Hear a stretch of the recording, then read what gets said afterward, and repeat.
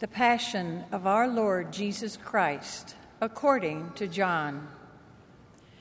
Jesus went out with the disciples across the Kidron Valley to where there was a garden, into which he and his disciples entered. Judas, his betrayer, also knew the place, because Jesus had often met there with his disciples. So Judas got a band of soldiers and guards from the chief priests and Pharisees and went there with lanterns, torches, and weapons. Jesus, knowing everything that was going to happen to him, went out and said to them, "Whom are you looking for?" They answered him, "Jesus the Nazarene." He said to them, "I am." Judas, his betrayer, was also with them. When he said to them, "I am," they turned away and fell to the ground. So he again asked them, "Whom are you looking for?" They said, "Jesus the Nazarene." Jesus answered, "I told you that I am. So if you were looking for me, let these men go."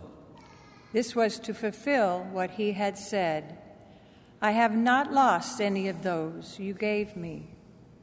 Then Simon Peter, who had a sword, drew it, struck the high priest's slave, and cut off his right ear. The slave's name was Malchus. Jesus said to Peter, "Put your sword into its scabbard. Shall I not drink the cup the Father gave me?"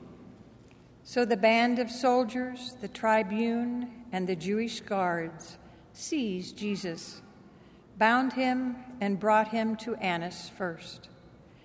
He was the father-in-law of Caiaphas, who was high priest that year. It was Caiaphas who had counseled the Jews that it was better that one man should die rather than the people. Simon Peter and another disciple followed Jesus. Now the other disciple was known to the high priest, and he entered the courtyard of the high priest with Jesus. But Peter stood at the gate outside.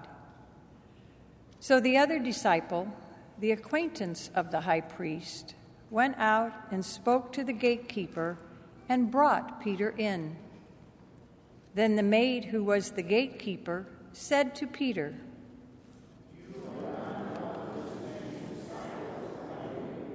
He said, Now the slaves and the guards were standing around a charcoal fire that they had made because it was cold, and were warming themselves. Peter was also standing there, keeping warm. The high priest questioned Jesus about his disciples and about his doctrine. Jesus answered him, I have spoken publicly to the world. I have always taught in a synagogue or in the temple area where all the Jews gather, and in secret I have said nothing. Why ask me?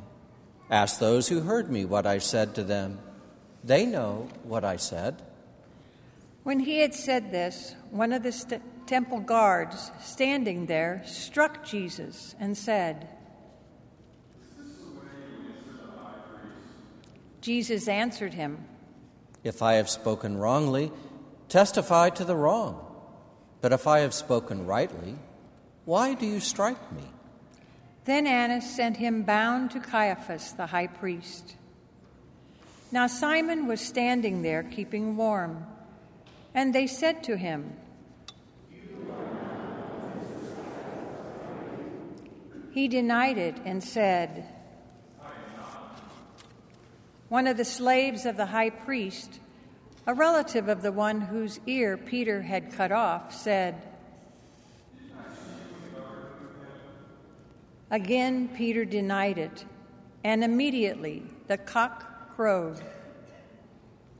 Then they brought Jesus to Caiaphas, from Caiaphas to the praetorium. It was morning, and they themselves did not enter the praetorium, in order not to be defiled, so they could eat the Passover. So Pilate came out to them and said, "What charge do you bring against this man?" They answered and said to him,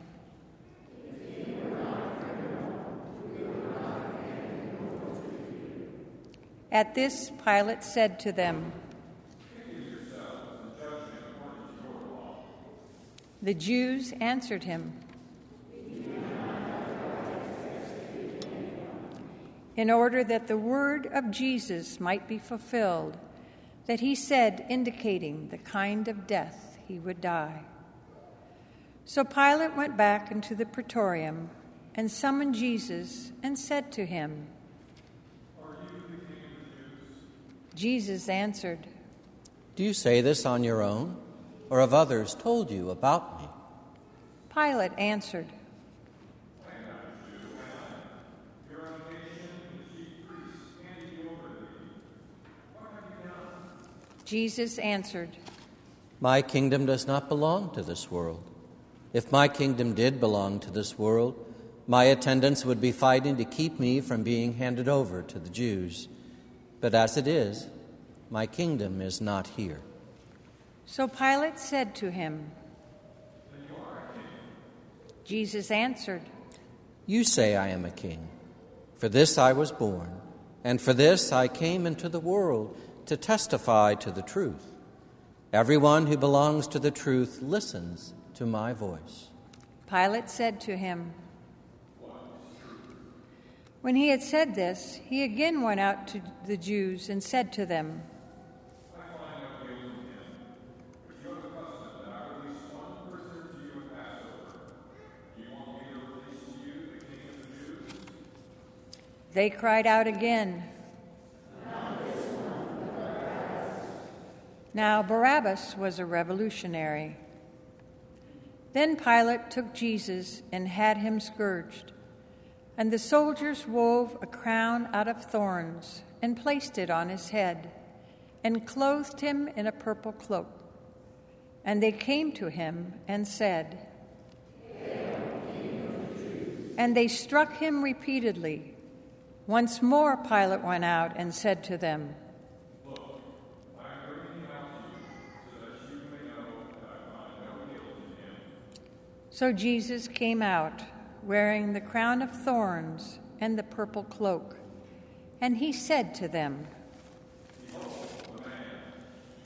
When the chief priests and the guards saw him, they cried out. Pilate said to them,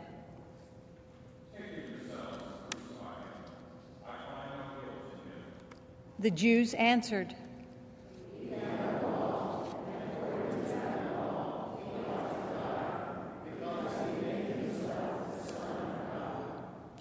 Now when Pilate heard this statement, he became even more afraid and went back into the praetorium and said to Jesus. Jesus did not answer him. So Pilate said to him, "Do you not speak to me? Do you not know that I have the power to release you, and I have power to crucify you?" Jesus answered him, You would have no power over me if I had not been given to you from above. For this reason, the one who handed me over to you has the greater sin. Consequently, Pilate tried to release him, but the Jews cried out,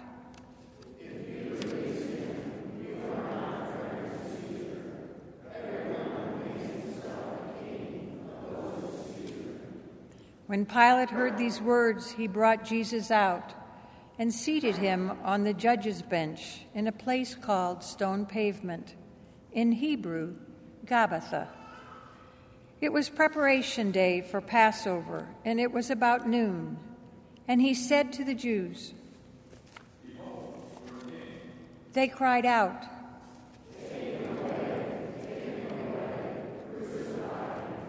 Pilate said to them, "Shall I crucify your king?" The chief priests answered. Then he handed him over to be crucified. So they took Jesus, and carrying the cross himself, he went out to what is called the place of the skull, in Hebrew, Golgotha. There they crucified him, and with him 2 others, one on either side, with Jesus in the middle. Pilate also had an inscription written and put on the cross. It read, "Jesus the Nazarene, King of the Jews." Now many of the Jews read this inscription because the place where Jesus was crucified was near the city, and it was written in Hebrew, Latin, and Greek. So the chief priests of the Jews said to Pilate,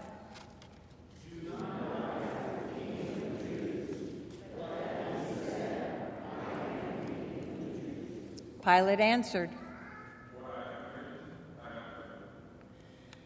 "When the soldiers had crucified Jesus, they took his clothes and divided them into 4 shares, a share for each soldier. They also took his tunic, but the tunic was seamless, woven in one piece from top down. So they said to one another,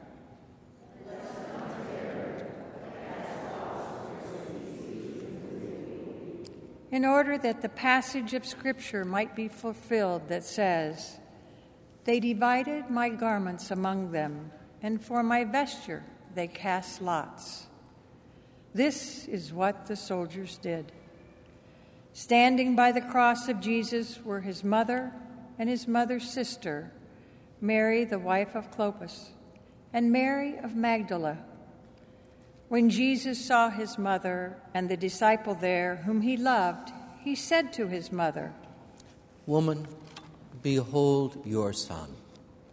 Then he said to the disciple, 'Behold your mother.' And from that hour the disciple took her into his home.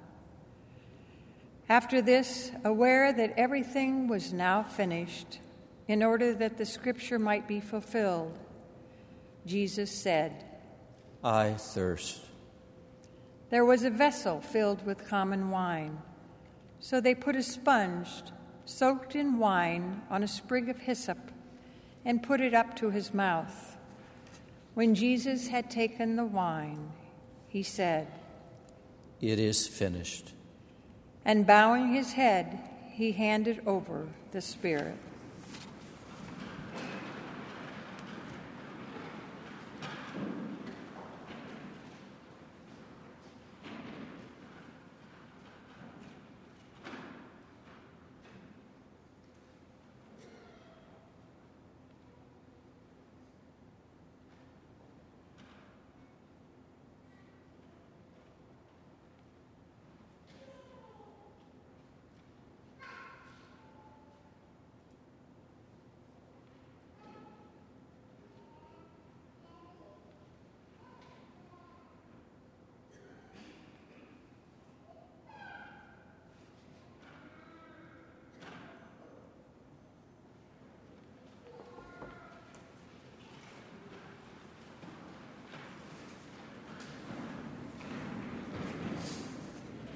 Now, since it was preparation day, in order that the bodies might not remain on the cross on the Sabbath, for the Sabbath day of that week was a solemn one, the Jews asked Pilate that their legs be broken and that they be taken down.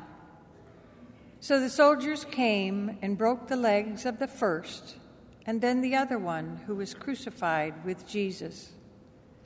But when they came to Jesus and saw he was already dead, they did not break his legs. But one soldier thrust his lance into his side, and immediately blood and water flowed out. An eyewitness has testified, and his testimony is true. He knows that he is speaking the truth, so that you also may come to believe. For this happened so that the Scripture passage might be fulfilled. Not a bone of it will be broken. And again, another passage says, they will look upon him whom they have pierced. After this, Joseph of Arimathea, secretly a disciple of Jesus for fear of the Jews, asked Pilate if he could remove the body of Jesus, and Pilate permitted it. So he came and took his body. Nicodemus, the one who had first come to him at night, also came bringing a mixture of myrrh and aloes, weighing about 100 pounds. They took the body of Jesus and bound it with burial cloths along with the spices, according to the Jewish burial custom. Now in the place where he had been crucified, there was a garden, and in the garden a new tomb, in which no one had yet been buried. So they laid Jesus there, because the Jewish preparation day, for the tomb was close by. The Passion of our Lord Jesus Christ. Praise to you, Lord Jesus Christ.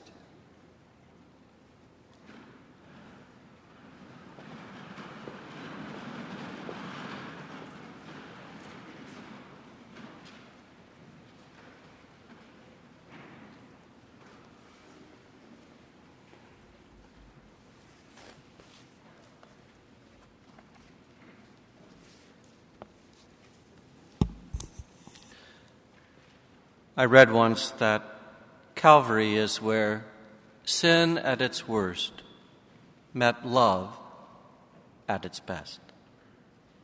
I thought, could there be a clearer explanation of why you and I call this day holy and good? For what on the surface is good about the suffering, sin, anguish, fear, and death we meet on this day.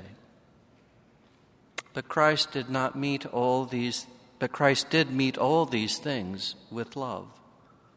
A love that you and I cannot fully comprehend, and yet a love that you and I are called to imitate. Yes, we too are called to meet suffering, sin, anguish, fear, and death with love. But you and I are usually called to do that in small ways, for rarely are we called to the Calvary of Christ. And so think about it. We do it every time we choose forgiveness over resentment or over hate. We do it every time we accept the suffering that comes our way rather than give in to anger and into bitterness. We do it every time we choose hope rather than finding ourselves giving way to despair. We do it every time we choose to believe in God's providence rather than allow ourselves to be engulfed in anxiety or in fear. We do it every time we put aside our own wants and attend to the needs of those around us. And we clearly do it every time we embrace loss and death and trust that God will always bring forth new life. Shortly, we will venerate the cross. We will venerate that symbol where sin at its worst met love at its best. As we do so, may we, you and I, recommit ourselves to follow Christ and to truly follow his way of love. And thus may we commit to try each and every single day to meet sin, suffering, anguish, fear, and death with love at its best. Yes, with love at its best.